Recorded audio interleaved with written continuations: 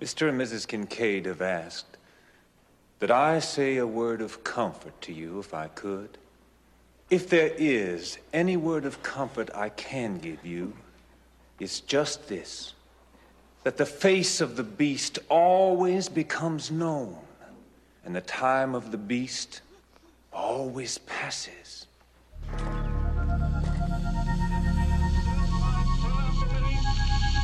That the only thing we have to fear is fear itself. No. Be afraid. Be very afraid. There is nothing to fear except God. Whatever that means to you. Do I look like someone who cares what God thinks?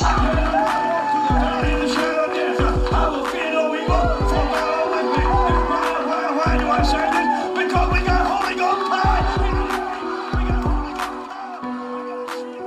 You're listening to a podcast exploring faith and fear, what scares us and what saves us. This is The Fear of God.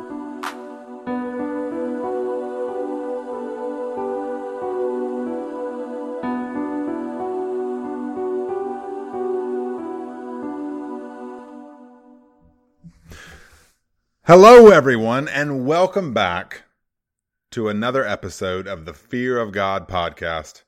My favorite podcast. I can only imagine it's your favorite podcast. Here at the Fear of God, we find the holy and the horrific at the intersection of faith and fear, dissecting what scares us in order to find what saves us.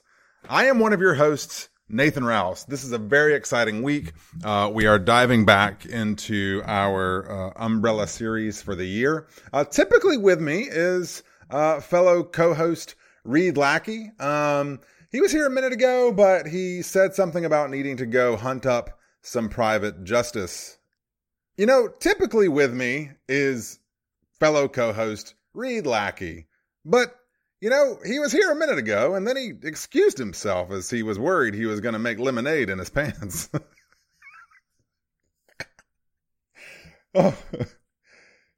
You know, typically with me is fellow co-host Reed Lackey. And Reed is a bit of a bookworm. And he was here a minute ago, but he was like, Nathan, just hang on. I got to finish this new book release, that of the Hardy Boys and the Reverend Werewolf. I was a fan of the Hardy Boys in the, 80s. I did not know they were publishing new editions of Hardy Boy books, but that's pretty exciting. He'll have to let us know how that book ended.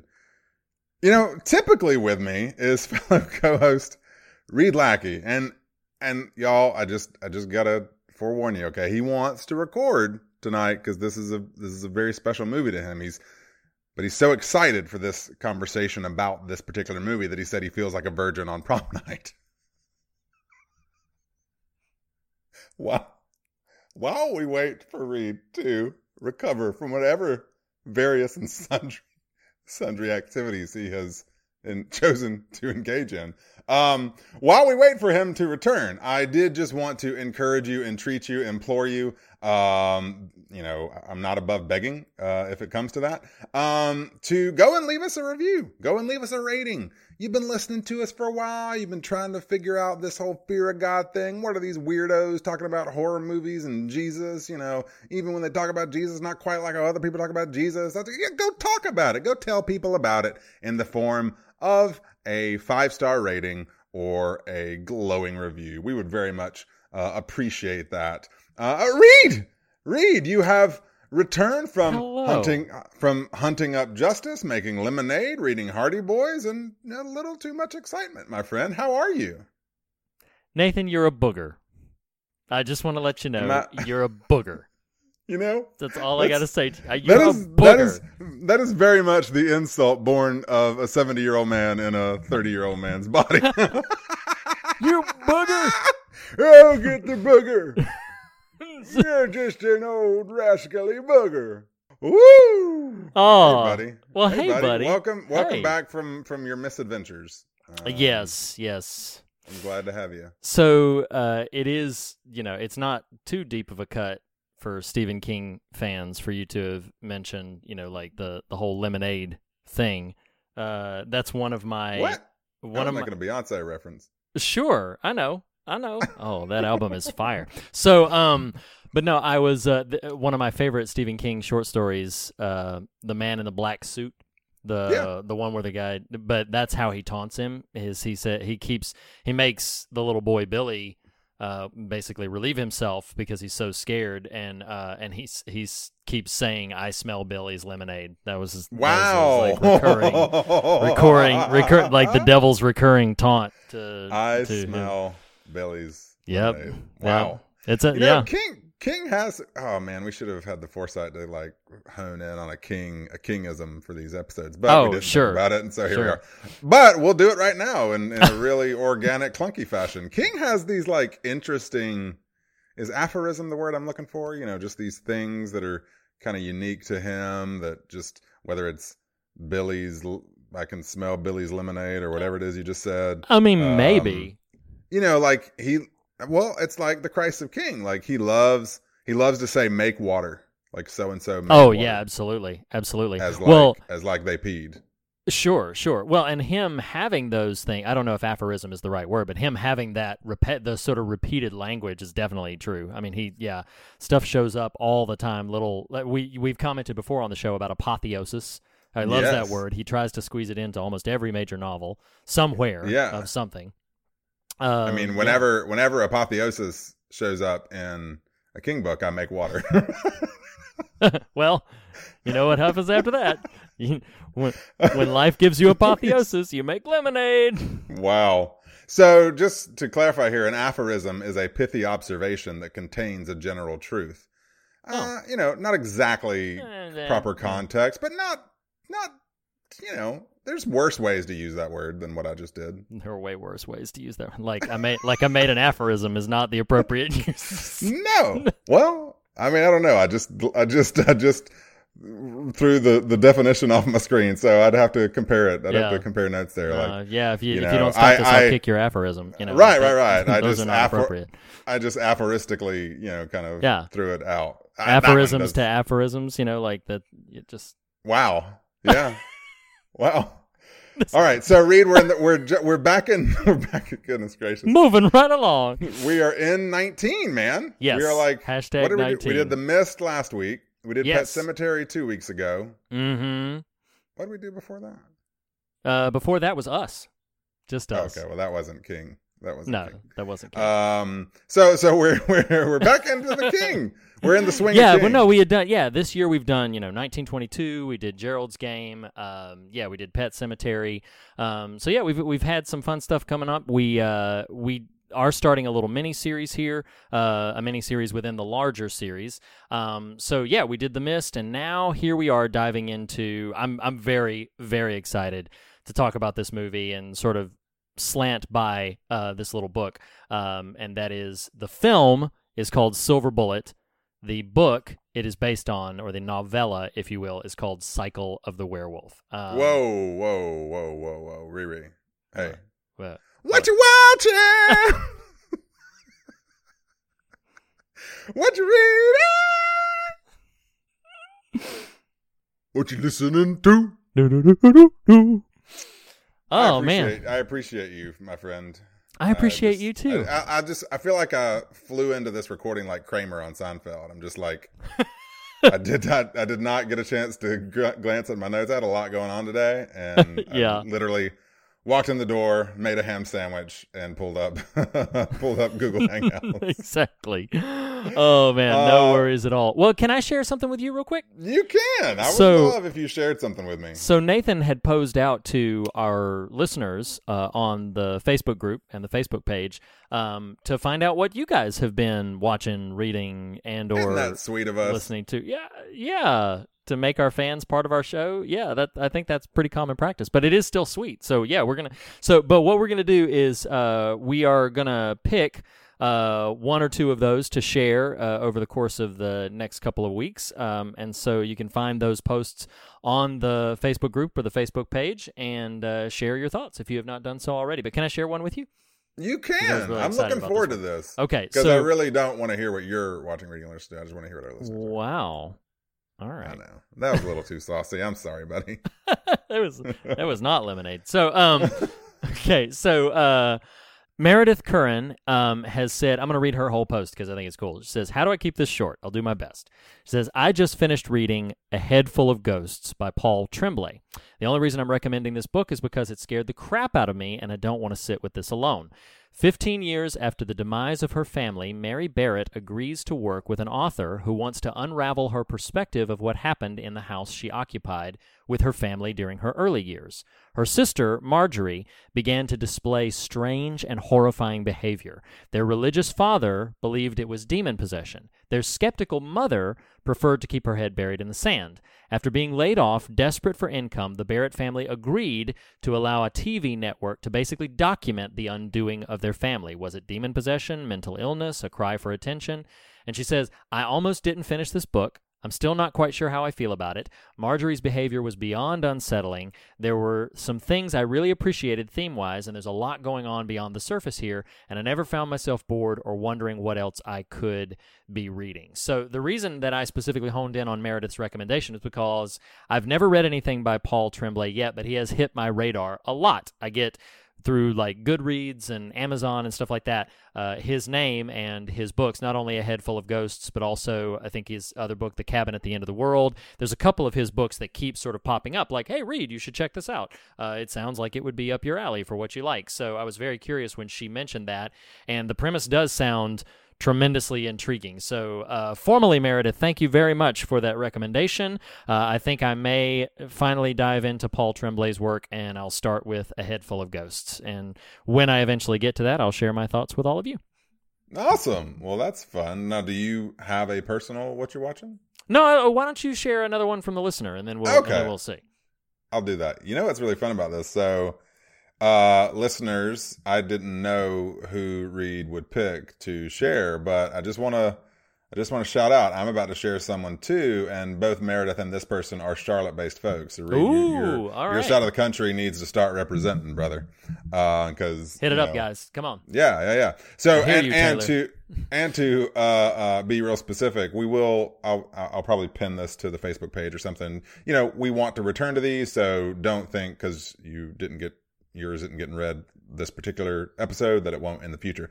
Regardless, absolutely. I want to shout out Jason Barnes. Jason and I go back a solid decade to a dozen years at this point. It's a little cray-cray. Our fellow nerds, and Jason, he went right to the heart.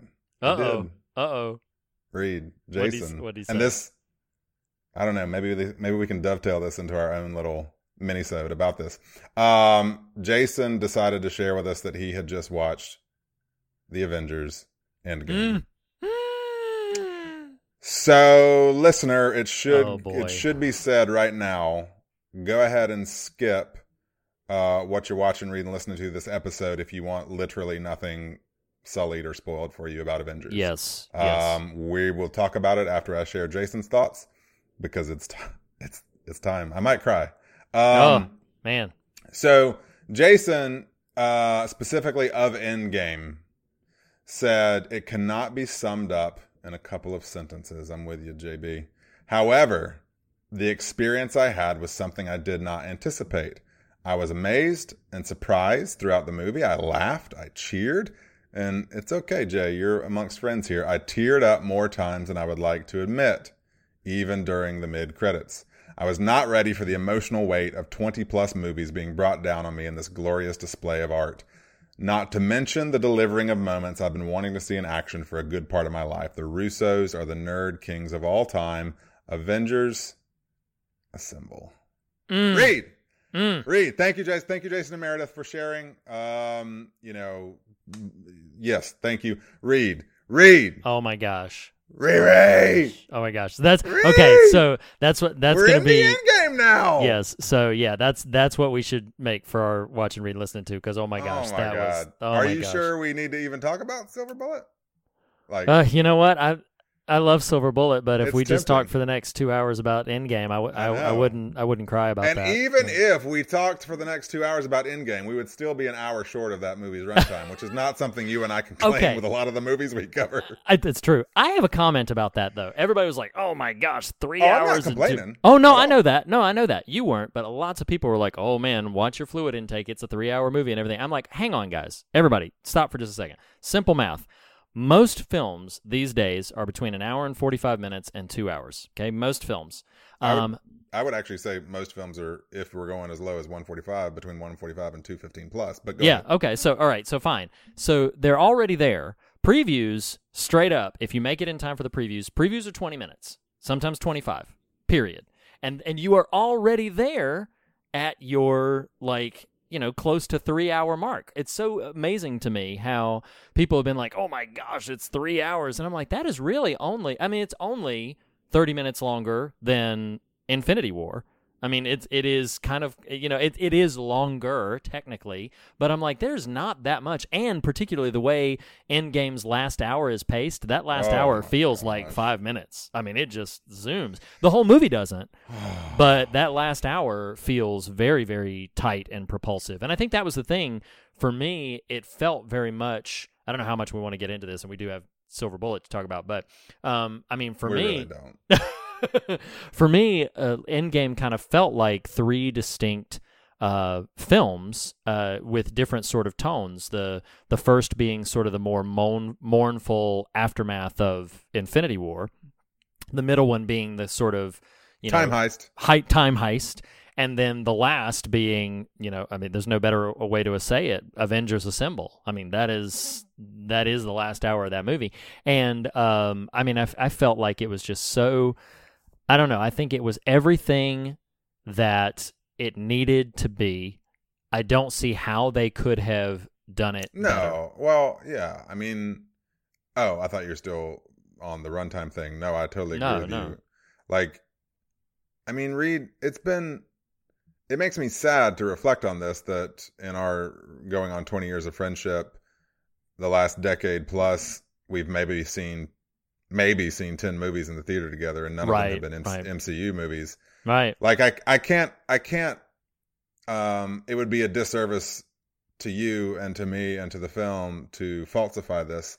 I can't recreate my visceral experience watching that movie for the first time on the Thursday night of opening night. And you got to see it even ahead of me, but like what? I mean, I made a comment, texted a buddy today, just still reflecting on it, still bowled over. And I was like, you know what? I've read comics for 30 years almost. And you watch that movie and it's almost like, yeah, I'm done. I don't know how y'all can further distill these characters into their purest essences. You know what I mean? Like, they have so, and I mean, as far as the 3-hour thing goes, like, shut up. Who cares? Like, it's the culmination of 21 movies. Like, what? Yeah. Come on. Oh yeah. No, absolutely. even if it weren't a direct sort of sequel to Infinity War, like, it's still got to hit so many various notes. And I mean, goodness gracious, Reed, I wasn't medically, there was nothing, I wasn't concerned about myself medically, like I was going to suffer some sort of stroke or something or faint. Sure. But in terms of pure visceral physical response, just sighing and breathing heavy. And groaning and teary and outright weeping, and whatever the line is between like cheering and yelling, I crossed it multiple times. Right. And we haven't even talked about the content of the movie, which we don't, I guess, suppose really have to do. But, oh my gosh. Yeah. No, it's a phenomenal achievement. I couldn't be, and you know what? Here's what I will say. We can revisit this and whatever, but maybe for the sake of anybody listening out there who has not seen it the past week, maybe we can, bypass some of the specific content of the movie. But this is a phenomenal achievement on Marvel's part, and I don't think even by Marvel it will ever be recreated by anybody. But I think even Marvel we're recording on what day is it? Today's Monday. Yeah. That's how scattered my head is. It released on Thursday night. It has made $1.2 billion globally. Oh yeah. Not including today. And I mean, like, what in the world? Oh yeah. Absolutely.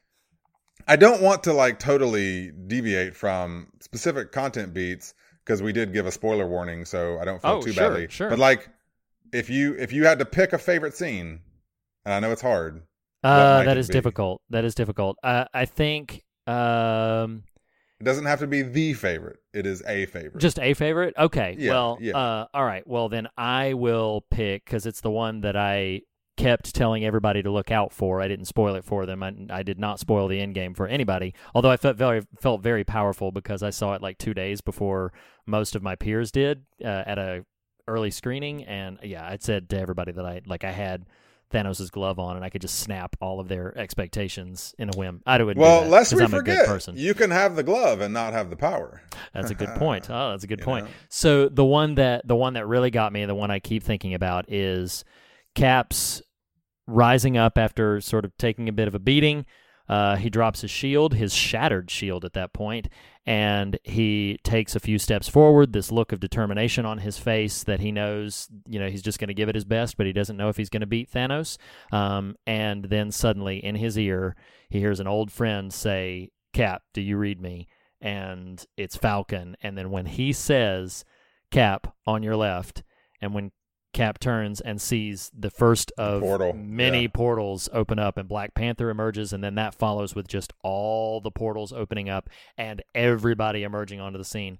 I don't have words to describe the feeling that I came up in my chair. I was in a crowded screening.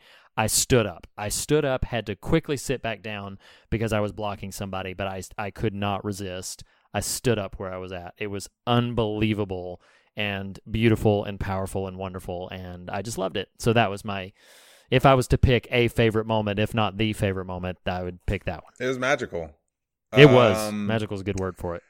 I mean, yes, I think that whole sequence from when Cap thinks has to go it alone up until the Avengers assemble is maybe one of the most stunning sequences of any of this era, maybe ever, of these comic book movies. But in terms of exaltation and unexpectedly, a moment unexpected, I just like I'm really proud of me, if I can say that. Okay. Because post the trailer of the black and white footage, you know what I'm talking about? Yeah, Once of they course. released Yeah. that one of those earlier trailers, I really did not expose myself to anything past that. Like I didn't seek out anything. I didn't casually observe anything. I chose not to watch any trailers. So I really was very, the only thing that had been murmuring for some time was time travel. So I was kind of anticipating that, but I didn't know exactly what that would mean or anything like that. So other than that, I really had no clue what we were getting in for, which is such a magnificent sort of feeling for a 3-hour movie like this. Yeah. But so in terms of things that were unexpected, I just was not thinking about it whatsoever.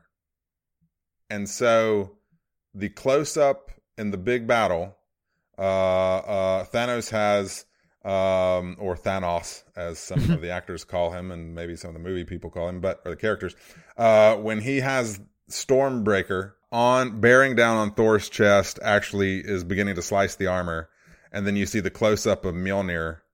And the split second of like, oh, wow, Mjolnir's going to Thor. And then I was like, oh, I started slapping the guy next to me, who actually was a buddy. Shout out Sloan. I started slapping him, and I was like, it's Cap! It's Cap! It's Cap! And then it shows Cap wielding the shield. I mean, I'm sorry, the hammer. And I was like, I felt lightning was coursing through me. I felt like I was holding the hammer with him, and we were all battling the forces of evil together. Oh my gosh. That's so great. And Jason made a reference to the Russo brothers specifically, and goodness gracious, they can write whatever blank check they want at this point in their career. But like, I don't know, I don't mean this coyly, but you've seen it the one time so far, is that right? Yeah, I've only seen it once. Yeah. With my A-list, I've snuck in twice for separate hours of the film other than the initial screening. So did have the opportunity to rewatch that final hour. And the choreography, once Cap has the hammer, when he is one-on-one with Thanos. Oh, it's and incredible. It's oh my gosh. What? Yeah. I mean, It's that unreal. between the, because this is before Thanos has started breaking the shield. Oh, yeah, So absolutely. he's like slinging the shield and throwing the hammer, and the hammer's bouncing off the shield, and the shield's bouncing off the hammer, and he just beating the out of Thanos. Oh my god! Yeah. Oh, I mean, yeah. It's so phenomenal. It's And then absolutely phenomenal. and then Avengers assemble. Yeah, like you can't yeah. you can't Oh, like yeah. you could the Lord could have taken me right there.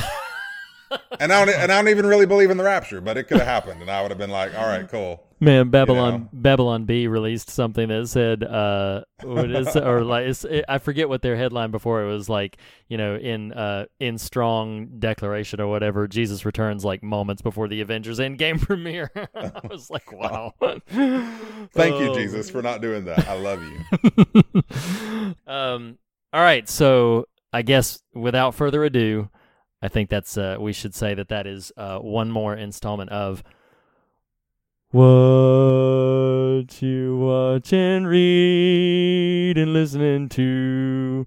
What You Watching, Reading, and Listening to. Do, do. Oh, man.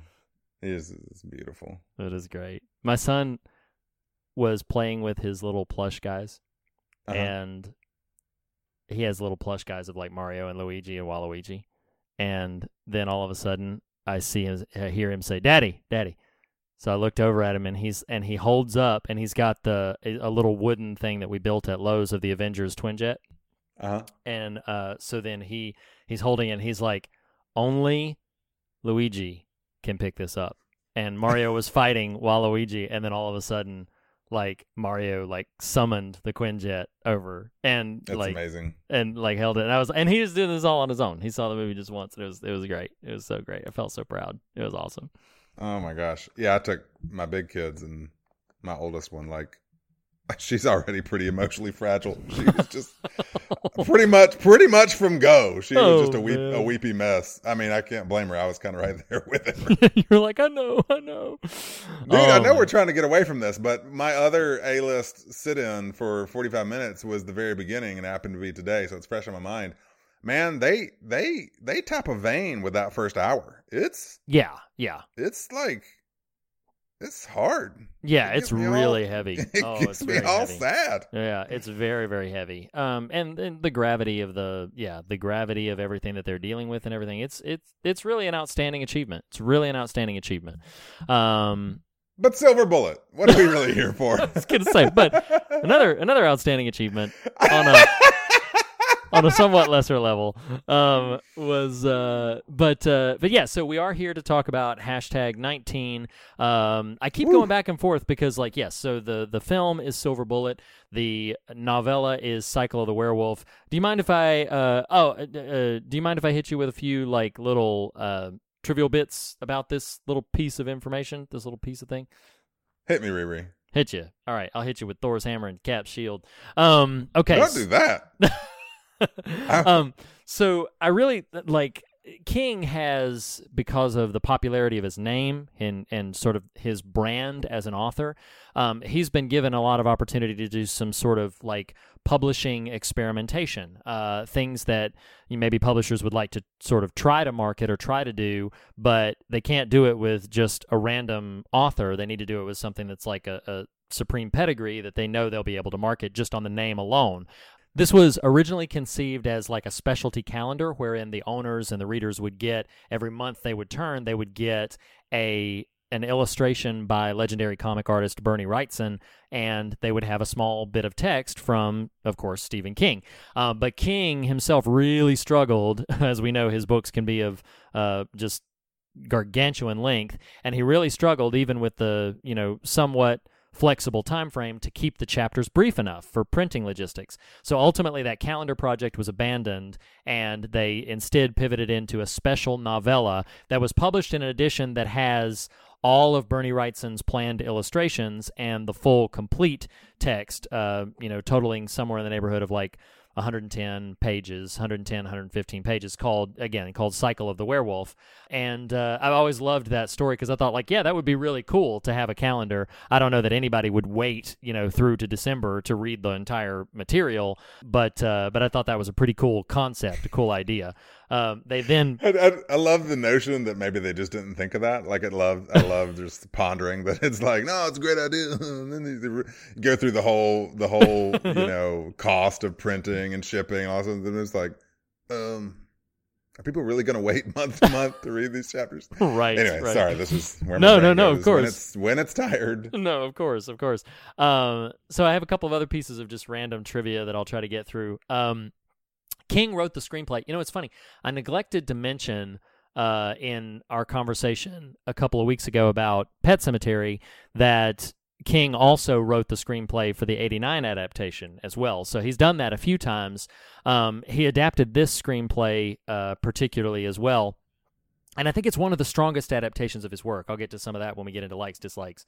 Also, the director of this film, Daniel Attias, I think is how you say his name.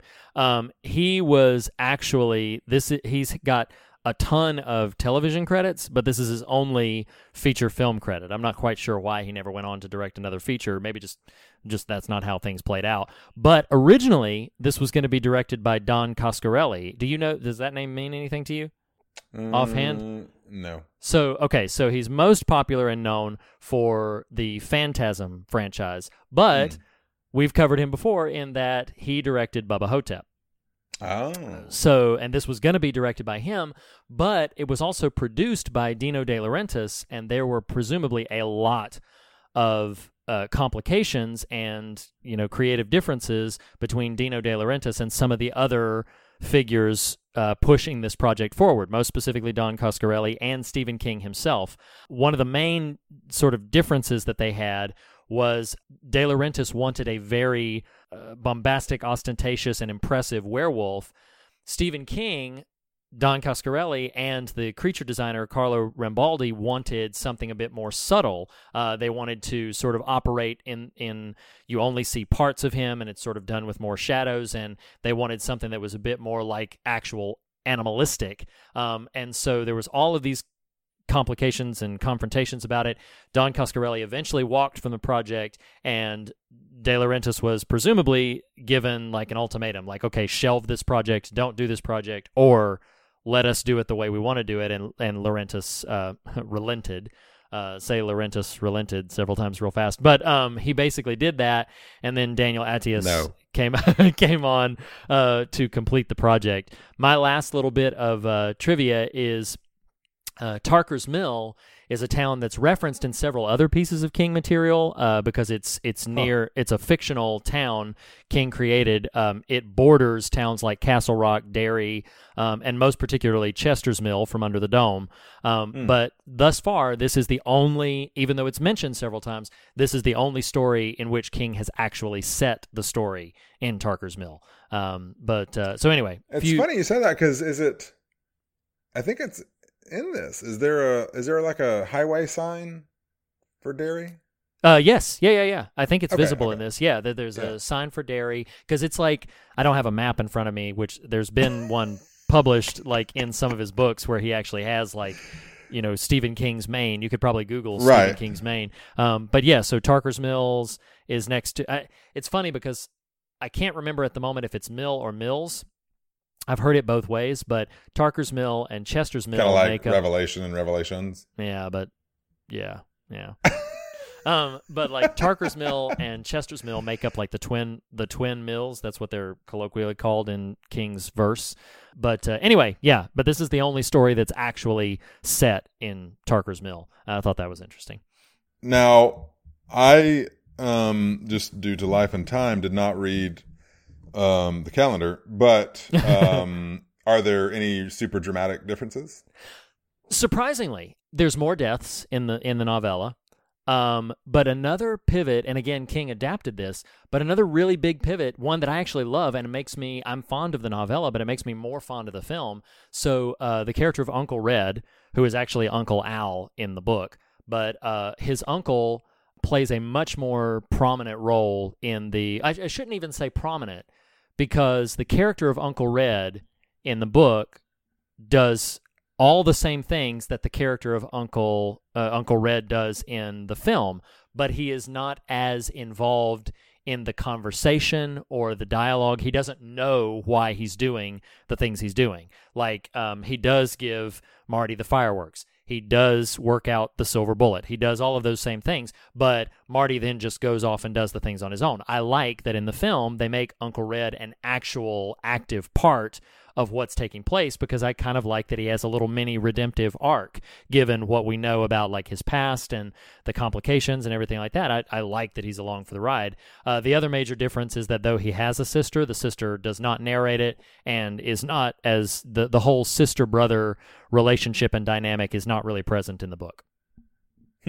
So those things, and so basically I could sum it up by saying some of the emotional beats that the film really leans into are not totally present in the book. The book is much more compartmentalized. It's also spread out more. Marty himself is not, I mean, he does the same things he does, but it's not his story. It's only, like, he only pops in like, the relevant chapters that are important to him when something happens to drive the story forward.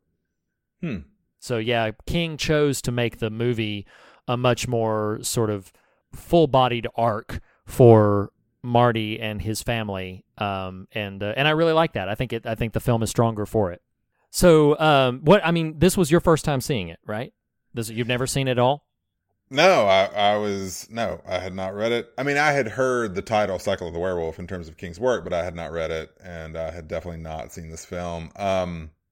So you'll get a kick out of this. So I didn't watch a trailer. I didn't read anything. I had zero knowledge, and I came to love this once I understood what it was working with here. I had no idea that the wheelchair aspect of it was the silver bullet. Oh, okay, yeah. And so when you don't know that, and you just see Marty in the thing, and then he and Brady and Anne Shirley with an E have their encounter. Come on, let's shout out Megan Follows. Oh, my girl. Absolutely. Yeah.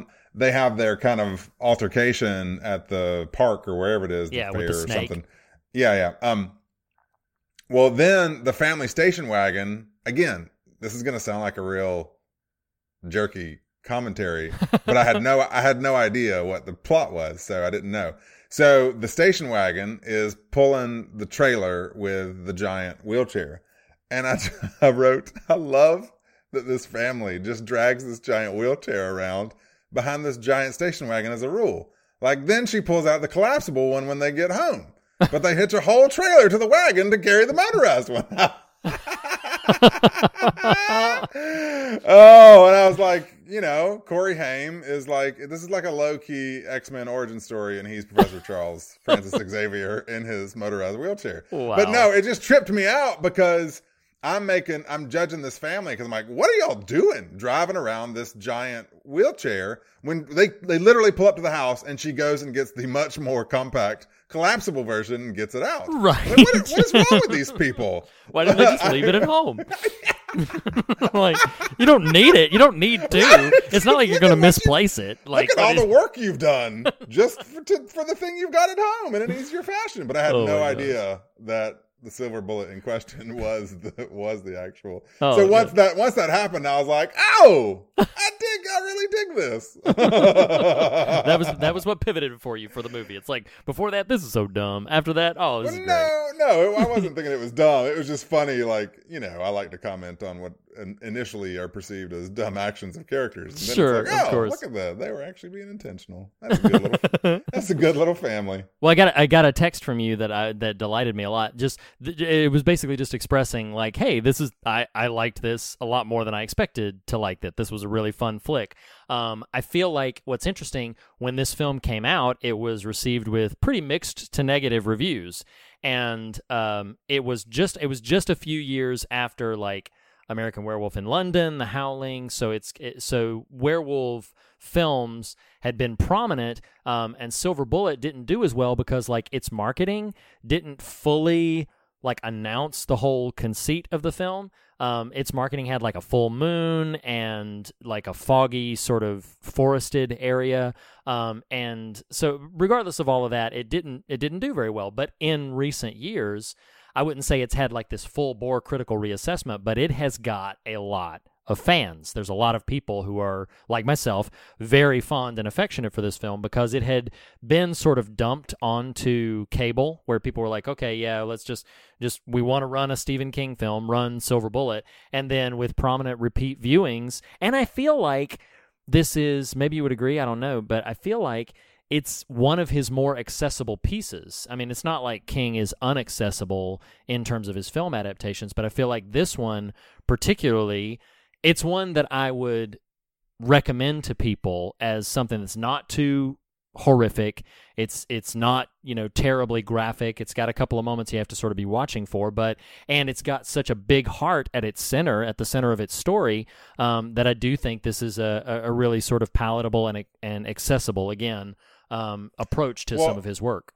Yeah, I think accessible is a good word because I'm processing in the moment. I don't want to relitigate sort of Pet Sematary, but yeah, the 89 version of Pet Sematary, one of the things I struggle with is it feels like is transliteration the word I'm looking for? Translation, maybe? No. A literal translation? Yeah, I'd love how like aphorism, transliterate, I just like multisyllabic words and I just sort of like multisyllabic.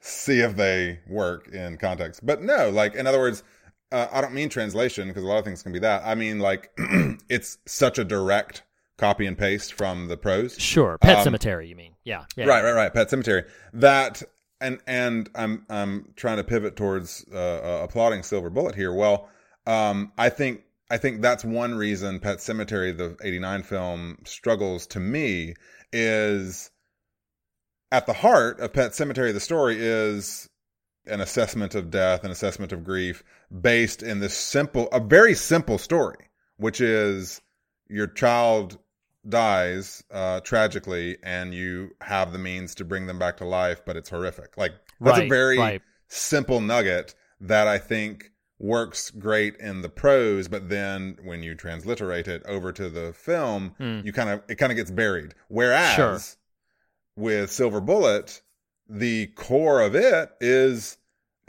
kids discover something menacing that's threatening their safety, and they recruit an unlikely adult to their cause. Like that's effectively it. And so it never feels overburdened with narrative. It's not too much. It's very direct. It's the character dynamics are really strong. I can't stand Gary Busey, but he was great. He's great in this, isn't he? I was like, he really is. I don't know that I would be that, sort of bombastic with my disaffection for him, but he's never done much for me. But I love him in this movie. I think he's so perfect for this character. He's great. He's absolutely great. I mean, I can't go without saying that John Locke is up in here. Oh my gosh, yeah, John Locke is the sheriff. Oh man, it's great. I love seeing Terry O'Quinn in these early 80s roles. They're so great. One of these days, this is a side tangent, but one of these days we should cover The Stepfather just so you can see Terry O'Quinn really have like a leading role in a horror film. Is that similar era? Yeah. It's 80. Okay. I want to say it's like 84, 85, somewhere around that same time frame. I think I'd have to look it up. Speaking of actors whose names I don't know and didn't look up because I didn't think I'd bring it up, but I thought the actor playing Brady's dad was great. Oh, isn't he wonderful? Yeah. He's fantastic, and he's so watchable when he's on the screen. Like every single time. Now, admittedly, the film frames him to have big moments. And that helps, but even so, just his presence in the room when he first barges into the bar and is like, has anybody... He's got an almost comic aesthetic to him. He's got a very distinct kind of visual style, or not style as in he's stylish, as in just like he's got a real distinct look. He stands out on film that can almost be a detriment, but specifically I remember thinking that during the scene when he discovers Brady's body, the choice to just have it on him, and he delivers. I mean, he really sells does. That. And then that after effect when, I love that we're in kind of likes, dislikes. I love that scene before the mob goes out. I love it. I love they're all plotting something. Is that Private Justice? the private justice moment where he comes in and the sheriff kind of tries to quell everything, and what finally tips the balance is Brady's dad, and that whole scene is so well written and it's well performed. You've got some really strong character actors populating this entire cast, and that probably can't be undersold. I don't really feel like, with maybe one or two exceptions, there's any overt weak links here. There's some people who are a bit over the top and some things that are played a bit extreme, I think sometimes intentionally for, exaggeration. But for the most part, you've got, just workaday actors here showing up, delivering very compelling readings of the text, and it's it really all meshes together very well. It's funny. You can feel free to push back on this as it's just kind of coming to me. I don't think it's a weak link per se, but not knowing the story, I didn't see it coming. But I don't care for the pastor's performance. Interesting. Okay, yeah. Well, I mean, don't care is strong. I just mean, like, because I wasn't thinking about who is the real culprit, which is kind of dumb watching a werewolf movie, because that's effectively what all they are. But I wasn't thinking about him, and so once it's him, it's like, oh yeah. He totally played it that way, It's like, right, he's definitely right. got a little bit of an oddball kind of creep factor going on. Sure. Although, well, no, we'll get to that one. Yeah, we'll get to that. So one thing that I thought was kind of spoiler alert, as if you needed one with us, but so the reveal.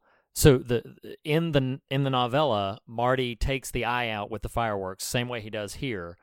But in the novella, that happens in July, and he tells people about it, but nobody believes him. Of course, nobody believes him. And then it's Halloween when he finds it out, because when he finds it out, he's going trick-or-treating door to door, and the Reverend opens the door with an eye patch. And in the novella, his parents don't go to that Reverend's church, so it has literally been months since he's seen this Reverend about town, and the Reverend doesn't recognize him because he's under a Yoda mask at the time. So then what Marty does is Marty then starts writing letters to the Reverend telling him that he knows the secret, that he knows the truth of his sort of werewolfness, and then he writes him several sort of like taunting letters. Meanwhile, he gets his uncle to craft the silver bullet. His uncle doesn't know like what the whole deal is.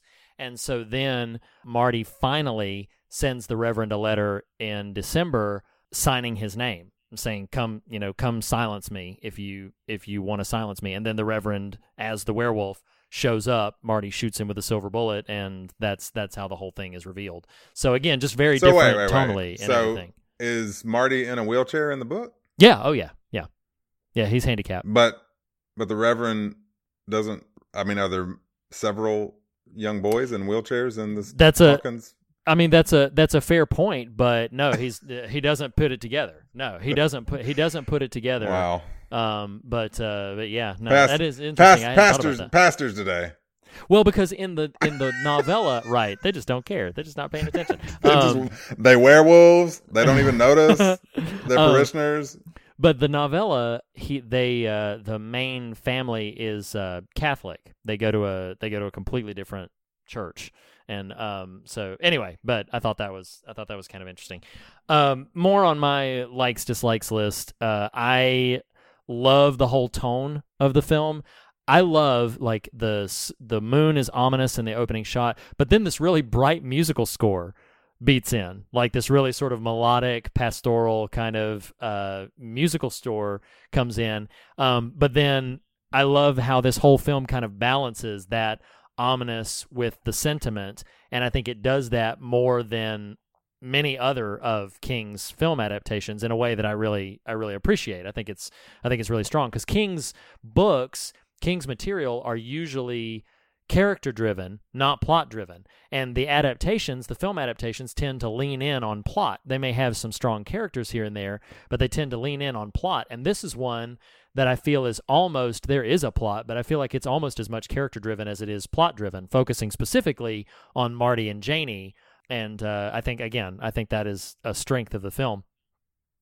One other thing that I'll mention, then I'll pivot to you in case you have any more. I mentioned earlier that I absolutely love the dynamic between Janie and Marty. They feel like real siblings. I love everything that they do with that. I like Janie's line in her voiceover narration where she says, Tarker's Mill is a town where people cared about each other as much as they cared about themselves. I just thought that was a lovely little notation about just this place and what it means.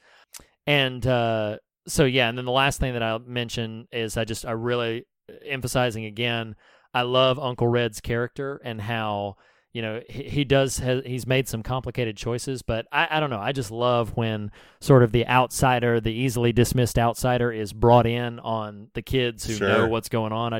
I love stories like that, and this is really strong for that area. You may have mentioned this and I just missed it, but does the prose work feature an omniscient narrator, or not omniscient, but like the movie does with her as an adult? No, in Marty's chapters we're kind of told it's like a third person omniscient. It's a disembodied character who just knows all of these different things.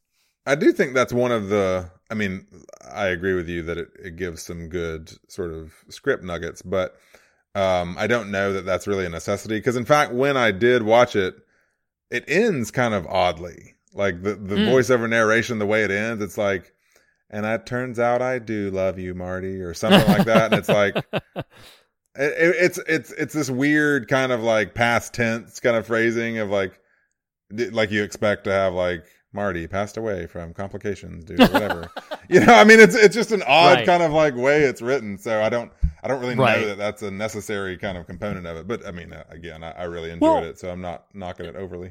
No, and I agree with you, but it's worth noting, like, I think that's part of what this, because essentially you could make a case, this is not a story about a werewolf like menacing a town. You could make a case that structurally this is a story about this brother and sister and their dynamic. I totally agree with that. Set against the backdrop of this, freaky werewolf invading the town. But I think I don't know. I think that's part of what really draws me to the film and keeps me coming back to it with so much affection is that at its heart, it's this sibling story, and I think that's why it ends on the note that it does. It doesn't end with like just, oh, we've revealed it and now that's over and done with. It ends with this note of her specifically saying, I couldn't always, sort of understand my love for you. She doesn't say it that clunkily, but you know what I mean? Like, I don't know. I think I find that rather lovely for lack of a better word. And having the narration, again, I'm not knocking the narration writ large, but it lands a little funny in the actual text, but having the narration gives the total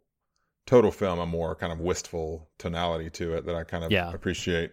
In terms of other likes, dislikes, I mean, I've got a bunch of like dumbass notes like I take occasionally, like quoting Austin Powers when the guy's head gets chopped off at the front. And, I mean, he'll never get ahead in life. Wow. Let's see. Now a non-comedic note here. I love, this is a real hyper-specific, in Ian's favorite word for me, a very granular moment.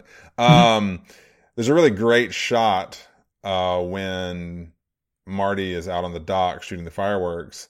There's this really effective shot of the firework embers hitting the surface of the water that then reflect. Oh, yeah. That's a really great shot. I really like that a lot. Oh, I totally agree with that. There's a couple of shots that I'll bring up again that are in sort of more, I'm pivoting them into scares moments, but there are some really well constructed, just singular shots and singular scenes in this movie. I think that are more impressive than they probably got credit for at the time, or even probably get credit for now. It's really, really effective. Do you have any more lingering likes, dislikes, or you want to talk about some scares real quick? Before we talk into scares, I just got to mention that dweeby drunk dad watching wrestling, and when somebody gets hurt, he's like, Say it! It's on my notes! I wasn't going to say it because I was like, oh, Reed's used to me taking the lowest common denominator here, but I'll just skip over it. He's watching wrestling, and he was just like, oh, that hurts my parts. I love this moment that this moment happened, because I'm staring at that note. I've been staring at it for a while, wondering, is there going to be an opportunity to talk about this? Everybody knows Nathan loves to go for the innuendo jokes and talk about hurting people's parts and stuff like that, watching wrestling. Like, you know what? I'm a little discombobulated at the moment. I'll just leave that note by. And then you're like, wait. Before we leave likes, I'm just going to talk about the wrestling scene. I was like, that is perfect. That is such a great Reed and Nathan moment. Oh, it's so great. It's so great. But yes, there are some, and it's funny too. I think, you know, I do think objectively, we're pivoting into scares now. I think objectively, like American Werewolf in London, no question, possibly even The Howling are maybe objectively better films, like just in terms of sheer technical mechanics. I think this might be my favorite werewolf movie. I think it might be. Like watching it again, I love it. Yeah. I love it so much. I would not, because we did The Howling and American Werewolf, right? Are those those are the two. Those are and The Wolfman, but yeah. Oh well, right, but that's more Right. just like that, and set up against the rest of these. That one may as well just be called Hairy Guy. But I don't really care for The Howling. I do like the things American Werewolf has on its mind, but I don't know that I would personally, maybe with a rewatch. Okay, I'll phrase it this way. Only one viewing of each of those, this one easily stands above in terms of just affection, just general, like, I like this movie. I would be open to sitting down again and watching it with somebody. Sure. But yeah, in terms of scares, one, I actually thought it was actually Hurt My Parts guy. That was a really effective death scene. Oh yeah, where he creeps into the greenhouse and then gets pulled through the floor. Oh yeah. Oh, but impaled on his way down or something. Yeah. Oh man, it's pretty gnarly. Yeah, it's great. It's gnarly. Really great. That's a good word for it. Yeah, it is. I wrote down that the Pretna girl's murder is pretty brutal, but that was the very start of the movie, so I was like, wow. Yeah, it is. It's pretty gruesome. And it's kind of twisted too that he justifies killing her because he was trying to save her. Yeah. There's some jacked up theology, but again, we are talking about a reverend who was a werewolf. So I mean, he's got some twisted notes. You know. Yeah. Like I want to build a case that you could have orthodox and sound theology and still be a pastor who turns into a werewolf. Like those are not those two things don't have to go furry hand and furry hand. You know, whatever your affliction might be, and we all have them. It's a metaphor, right? You know, exactly. So you could be the werewolf pastor, which, you know, I feel like we're stumbling into some greatness right now. To the typewriter. I'm gonna put that note down. The werewolf pastor. You know, he could still have some sound theology. This guy just does not. That is true.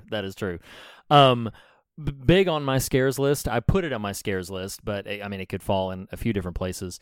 Is the dad that we sung the praises of a few minutes ago barges in and says, you know, has anybody seen my son Brady? Cut to John Locke, the sheriff, walking, holding the bloody kite, and quoting the rosary. And I'm just like, oh man, that is so effective. And here's one of the things I appreciate about movies like this is last time we saw that kid, nothing. He's just flying the kite. He's just You knew. I even wrote it down. I was like, Brady's gone. Yeah. Oh, that's funny. He's gone. But yeah, I mean, it was you don't mess with Anne Shirley, brother. You get got. That's true. You do get got. And so but I just thought that whole sequence where the sheriff is just bringing the bloody kite and sitting down, and obviously all that builds up to him, you know, him taking him to the body and everything like that. But that was just a really chilling moment. And on that note, I did have bloody kite on my scares list. Like, you could make a case they almost go too far with how saturated that kite is, but it's almost like they go just far enough to over it. You know what I mean? Like it's not just this splash of blood spurted across the kite. It is saturated. And it's so, and it almost enhances the effectiveness of the moment to just be like, holy cow, this is terrible. Yeah, no question about it. I have a few on my list, but I'll just mention one more and then just see if you have anything else. I love the moment, and again, it's different from the book because in the book it's Marty who discovers it on while trick or treating. But I love Janie is going all through town looking for whoever is one-eyed, and the film takes some time with it and breathes and allows her to like meet these people. It sets up a couple of false, positives a couple of times. Well, and there's those real fun shots too, real close-ups. Oh, absolutely, because that's where that's true. That's her focal point. That's what she's looking at. And so then I think it's really a clever and effective scripting moment. Then just at the time she's given up and she's like, okay, no, forget about it. It's not clearly it's just a fabrication. He's just making it up or whatever. And then she delivers the cans to the Reverend, and then they pivot down and show that the Reverend's only, he's got his eye is damaged. And I just love that moment. I thought that moment was great. Yeah, no, it really is. And it's, again, that was one of those moments I just was not, maybe I didn't have my critic's hat on tight enough or what, but I was not thinking about who it was going to be. And so then when she rolls the grocery cart up, and in the distance he's crouched with the flowers and it's in profile, I was like, oh, okay. Yeah, that's pretty cool. Yeah, that's great. Yeah, that's great. I mean, I've only got one left, and I'm worried it's going to steal yours. No, go ahead. No, that's fine. Yeah, go ahead. But it's also one of the greatest sequences in the entire film. No, maybe, it is. Yeah. Maybe actually the greatest sequence in the entire film. Dude, holy shit, that dream sequence. Yeah. Like, oh, yes. Yeah. If you're not going to watch this movie, at that point, you don't know it's the pastor. No, you don't know that's what's so brilliant about it. You don't know it's the Reverend. And you also don't know it's a dream, because it's immediately following the swamp hunt when like 3 or 4 of them go down to that beast. And then because you've already seen a funeral scene, you think like, oh, okay, well, this is just the next funeral scene. This town's just continuing to be oppressed. But then all of a sudden it takes a turn, and and John Locke, the smoke monster himself, turns into a werewolf, and then the whole town does. And then they're doing the werewolf shuffle, and the werewolf lady organist is pounding on the keys. Oh my gosh. That was great. That was a great moment. So then it's a dream. Well, then it's kind of hard to buy that it might actually be real. Although, right. That would have been cool too. But then the Reverend wakes up in a start, but not knowing the text, I was like, oh man, this poor guy. And in fact, of course, much of my initial thematic thoughts, I was like, goodness gracious, this poor fella, he's just saddled with this evil in his town. Like, oh my gosh, yeah, that's pretty interesting. That's pretty great. I love that sequence so much. That is probably this is my favorite werewolf movie. And yes, the transformation sequence in American Werewolf in London is brilliant. I'm not going to take anything away from that, but I think that church dream sequence is my favorite like werewolf moment in a movie. Oh yeah, it is amazing. And if nothing else, I mean, see this movie. Like, let me skip to my end. Like, I'm going to recommend this movie. Everybody watch this movie. But even if you're just not down for it or whatever, like YouTube, church dream sequence in Silver Bullet. It is so great. It's really, really impressive. It's great and wonderful. Yeah, I love it. Well, I have something by way of theme that I feel pretty passionate about. I don't know if you had anything specific that you wanted to bring up beforehand, or if you want to let me set the stage and then see how yours plays in. What you feeling, Nathan Rouse? I don't know. I mean, I think there is some interesting stuff. I don't know if this ever happens to you with the material we cover, where it's like, the germ of thematic idea is not necessarily the primary goal of the overall piece, but it just kind of speaks out to you. That was a little bit like this one. One, I did love the line. I mean, before it's the Reverend, but I love his line, "The time of the beast always passes."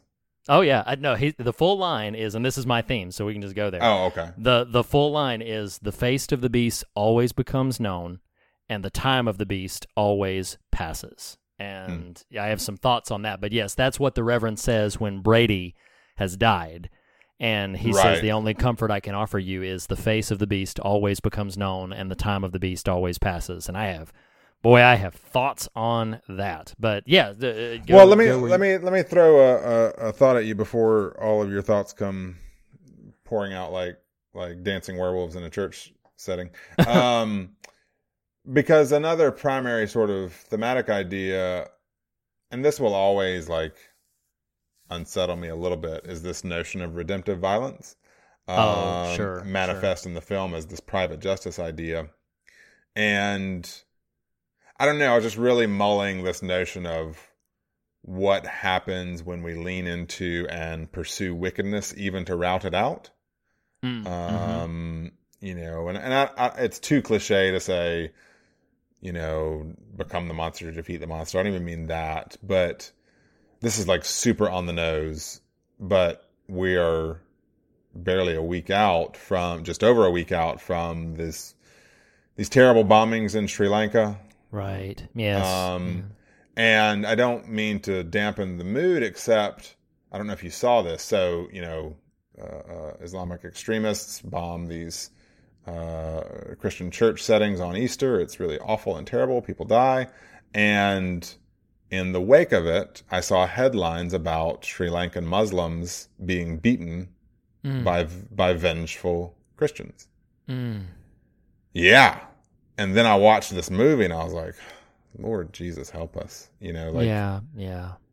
What we will embrace in the wake of our own loss and tragedy, however grand and violent or minor and, you know, close to home or whatever. But like, I don't know, it just really, those scenes of them ignoring the sheriff really kind of have this unsettled quality to it.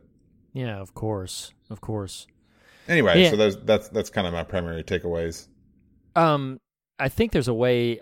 So something that struck me about specifically that line: "The time of the beast always passes, and the face of the beast always becomes known." I'm gonna sort of unpack some of my thoughts in brief, and then I'm gonna try to deftly meld what you've observed about the fallacy of redemptive violence in the midst of all of it.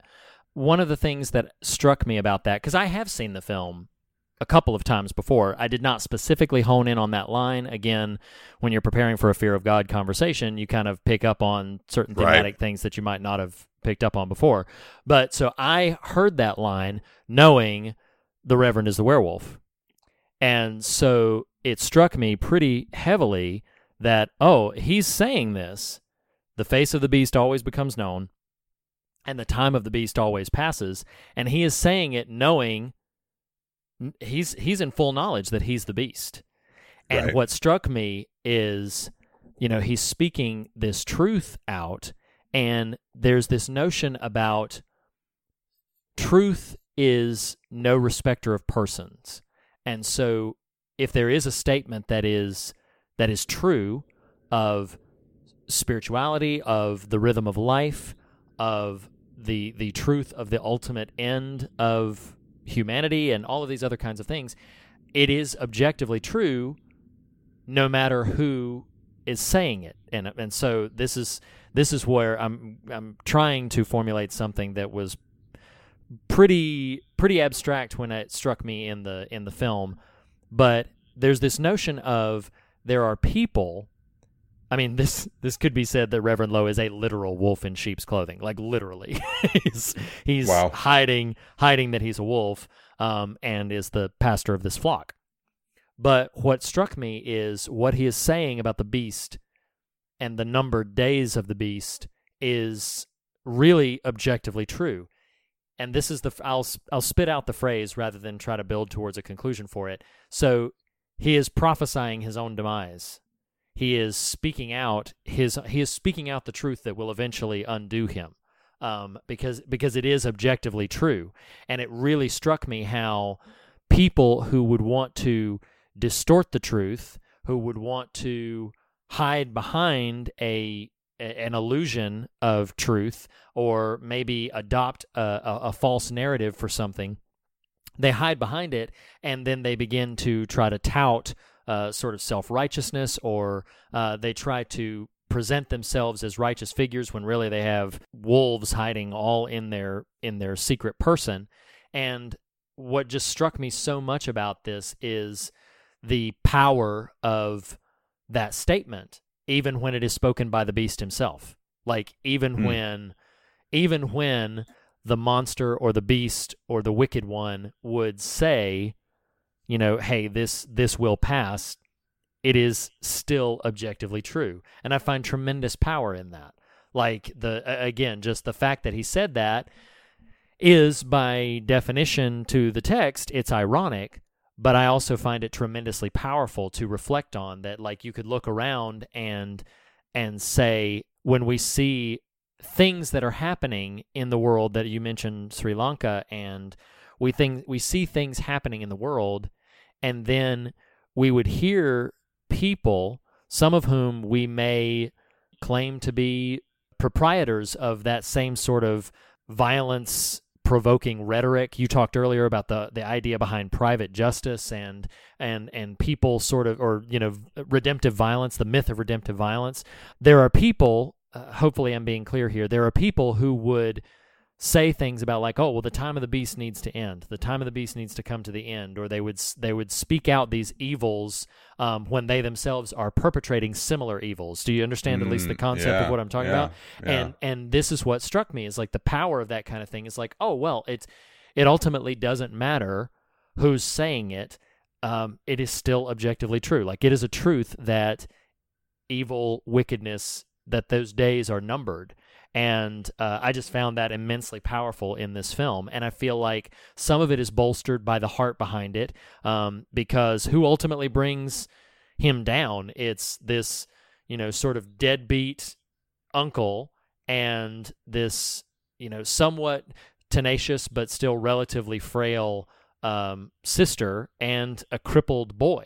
Like, they're the one, like these weak and impaired and flawed individuals are the ones who ultimately undo this evil, not the horde of armed to the teeth, ready to fight wicked men. Not that they're wicked, I shouldn't have said that, but just, like these people who are emboldened by this private justice idea. Physically positioned to achieve their goal. Yeah, exactly. They get slaughtered, 3 or 4 of them when they go.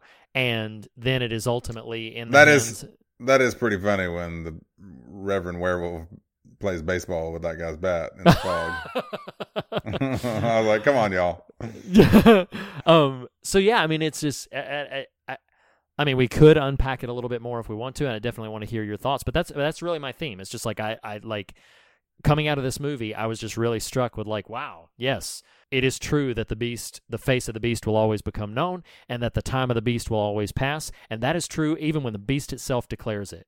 Even when, in an effort to hide behind the illusions that he has created and upheld, he declares his own demise and his own ultimate undoing. And I find that powerful. Do you think, and if this goes literally nowhere, you can feel free to cut this whole segment, but I'm not at all ignoring your question here. I'm just letting my brain go where it's going to go based on what you're talking about. And sure, something that did strike me in the film, once the reveal is in play, is, King historically has a very suspicious eye towards organized religion. Yeah, he does.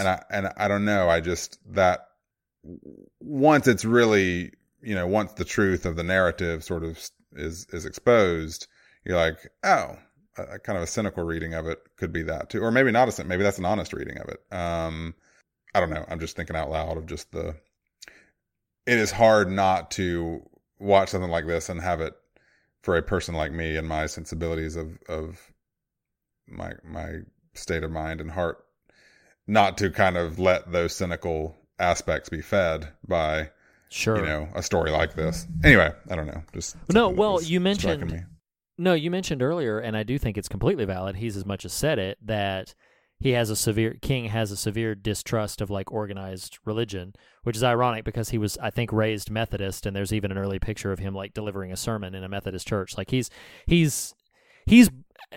expressed something. Obviously, I'm a Christian, and so sometimes the language surrounding people's expressions of faith would, strike me in a variety of differing ways.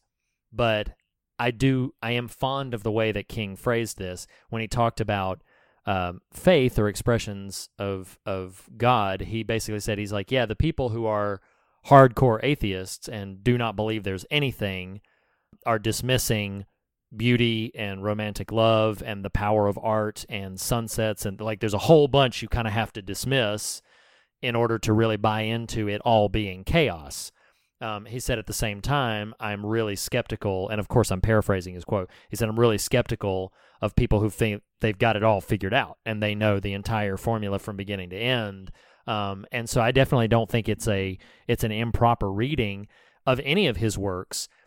Basically, my conclusion in response to what you're saying is, no, I think he's very distrusting of religion, but I think he's very affirming of a sincerely held faith or belief. Sure. And I think that is a pretty constant through line in his books, even in the times where people who are, we talked about The Mist last week, who are generally decent, there are still occasions where it's just like, no, it does not go well for them. But I think in general, you can see the rhythm of King's work that he is definitely framed to. I think he either described it or his fans have appropriated that he's constantly interested in the push and pull between the chaotic and the purposeful, and that all of the players of humanity are kind of constantly pulled in between those two extremes of like something that's purely chaotic and something that's deeply purposeful and intentional. And again, I find that really compelling. He and I might not see eye to eye on every facet of organized religion. I think he and I would definitely agree on its flaws, shortcomings, and problems. But there are still ways in which I believe in its power and its effectiveness. And then there are ways in which I myself am very distrustful of the kind of ways we will formulate and compartmentalize our little worlds and call it faith. But again, this I think is a story that is an echo of his distrust of religion, but I definitely don't find in this film, I think it has too bright of a heart to be like an indictment of religion. Yeah, and I almost feel bad, taking us into that for the moment, but it's something that had been on my mind. And sure, I do think it's interesting setting this Time of the Beast Always Passes line. I think I'm not going to say this is a negative towards the movie, but the Reverend feels so, before you definitively know he's the antagonist, but even once it's revealed, before he gets crazy, he feels conflicted. He you know what I mean? Like, oh, he's torn. Yeah. Time of the Beast Always Passes. And that's why it's almost unfortunate the dialogue he uses in the little farmhouse with the bridge. Right. Yeah, right. It's almost so kind of about killing the pregnant girl. Like, yeah. It's almost it's such a hard pivot into just crazy town. But because what I love, and at least the germ of the idea, is that when he says the time of the beast always passes, he knows A, that it's him, and B, that this town is out for blood. Yeah. Oh, yeah. And so there's almost this sense of, is this a genuinely pastoral note, that is happening, of like, you could say it's not altruistically administered because he is the perpetrator, and I get that, but the time of the beast always passes. You just articulated for us the truism of that statement, or perhaps even the universality of it, the objective nature of it. And so there's a world where even if I'm not the perpetrator of a thing, but I sense violence fomenting amongst good people. Yeah. Yeah. That the pastoral call, that the time of the beast always passes, like it's an attempt to calm that storm, in others. I don't know. I'm just sort of riffing at this point, but no, it does make some sense to me. And again, I think it just comes back to, it could be easy. I don't know if this is specifically what you were scratching at, but it can be really easy to be very cynical about, you can call them platitudes of those kinds of expressions. And coming out of the mouth of a person later revealed to be the beast himself, it would be easy to dismiss a line like that as cynical, ironic platitude.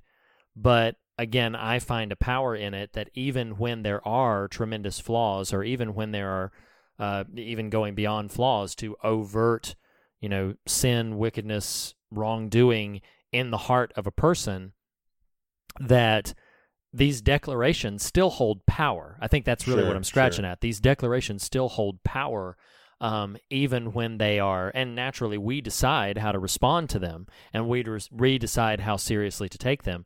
But such things, the scriptures say that the word of God will not return void. Now, naturally, that in context is referring to the actual communication of God to His people, that it will accomplish what He sets it out to do. But I think there is a principle underneath it that it's like, truth has a power, and that power can be wielded in perhaps a number of different ways, but it will prove itself effective and true ultimately, regardless of who is trying to wield it, or who is trying to hide it, or who is trying to, as Shakespeare said, not the scriptures, but as Shakespeare said, the truth will out. It just has a way of bursting through the barriers, and it has a way of finding itself in the narrative, and I take great comfort in that. I take tremendous comfort in the fact of, like, yes, there is evil, wickedness, injustice, wrongdoing, but I do think there is a not superficial hope to be grasped in, like, no, but these things are true, and there is a power in that truth that will, it's like the oft-quoted, perhaps too oft-quoted King quote of, not Stephen King, Martin Luther King, where he said, the arc of history is long, but it bends towards justice. Like that also itself is a true statement that will prove itself true in ultimate reality. And I don't know. I take profound comfort in that, regardless of who it is or what flaws they have, who speaks it out. So that's my feelings on Silver Bullet. Yeah. I feel like there's places we could go, but we're out of gas. The wheelchair's out of sputtering. gas. Yeah, the wheelchair is Silver Bullet's sort of coasting now, or just in cruise control. Do you want to go ahead and pivot us into the fog meter? Yeah, let's do it. All right. So on every episode where we cover a film, we maybe even beyond that, we're going into a measurement where we rank these films by the rank of our title, Fear and God. So we're ranking it on its frights and its substance and themes, etc. I'll go first on the fear measurement. So for me, as I mentioned before, it's pretty accessible. I think there are some great suspense moments, and it's just a fun fright flick. If I were measuring it purely on the basis of its scares, I'm not going to give it higher than about a 5. But it is very accessible, and I think this is almost a case where judging it on its scares pivots negative, when actually I mean that as a very big positive. Like, it's really accessible. That's actually higher than I was expecting from you. I think I'm going to land at a 4 on scares. It just has this almost Amblin-esque kind of, like, whimsy to it. If I don't know that I'm actually wanting that word specifically, but this, you are not really ultimately concerned for the well-being of them ultimately. It's like, okay, I'm kind of safe in the storyteller's hands here, because I'm pretty sure these characters are more or less safe, except Toll Brady. Yeah. But he was not safe. So, I mean, and honestly, my 4, probably about 3 of those is that dream sequence. It's fantastic. Oh, it's so great. Yeah, it's so wonderful. Well, what would you say for the God measurement? I think that, that line itself that has become the refrain, takeaway, and just some of the loose meditation on kind of the nature of violence and our response to our own pain. I think I'm going to go for a 5 on substance. All right. I'm going to go just a slightly higher than you. I'm going to go for 6. And I do think that there's some things there. It's almost funny, because if we're measuring substance by the capacity of the story to unpack or explore certain themes, then I feel like, 6 is maybe a little too high. It's a little generous. But if we're going based off like character richness, it would probably be much higher for me. And so that's why I pivoted a little bit up. But hey, we still give this a solid 5 out of 10 on the fog meter. So that is that's legit. Yeah, no, I think it's quite legit. Listener, I already pivoted my hand earlier, but listeners already know whether or not I would recommend this film. I think everybody should see it. I think absolutely everybody should see this film, unless you are just absolutely not going to watch a scary movie ever. I think this is a really great, sweet, fun, occasionally frightening one that you can sink your teeth into, and I really like it. How about for you? Would you recommend it? Absolutely. Not having watched the trailer, not having read anything, I literally knew nothing, clearly because of my ignorance about the wheelchair stuff, but I thoroughly enjoyed the watching of it. It was a lot of fun. It's got a lot of heart to it. The relationships are very well drawn. The character dynamics are really potently executed. Yeah, there's a lot to like in this movie. Awesome.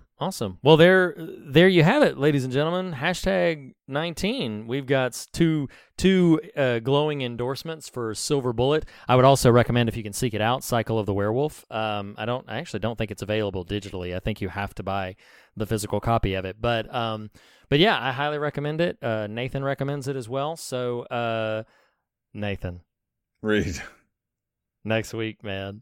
Next week, what? Tell me. I'm so excited because next week we're creeping up on you. We're going to one of the, as the tagline indicated, the most fun you'll have being scared, which I actually quite agree, at least with the sentiment, if not the actual factual nature of the statement. We're going to George Romero directed, Stephen King written Creepshow. It's our first anthology film that we've ever done on the show. I'm very, very excited. Yeah, we've never done one before, so I'm very, very excited about that. So check out Creepshow, and we will be continuing with hashtag 19 next week. Nathan, thank you so much for watching Silver Bullet and for having this conversation with me. I really appreciate it. You're welcome, brother. Thank you for, just manufacturing me a new, faster mode of transportation, so we can get to more of these horror movies in a more timely fashion. Thank you for having me along. Guys, we will see you and 6 of your other short stories next week for Creepshow. You're welcome, you booger. See you guys.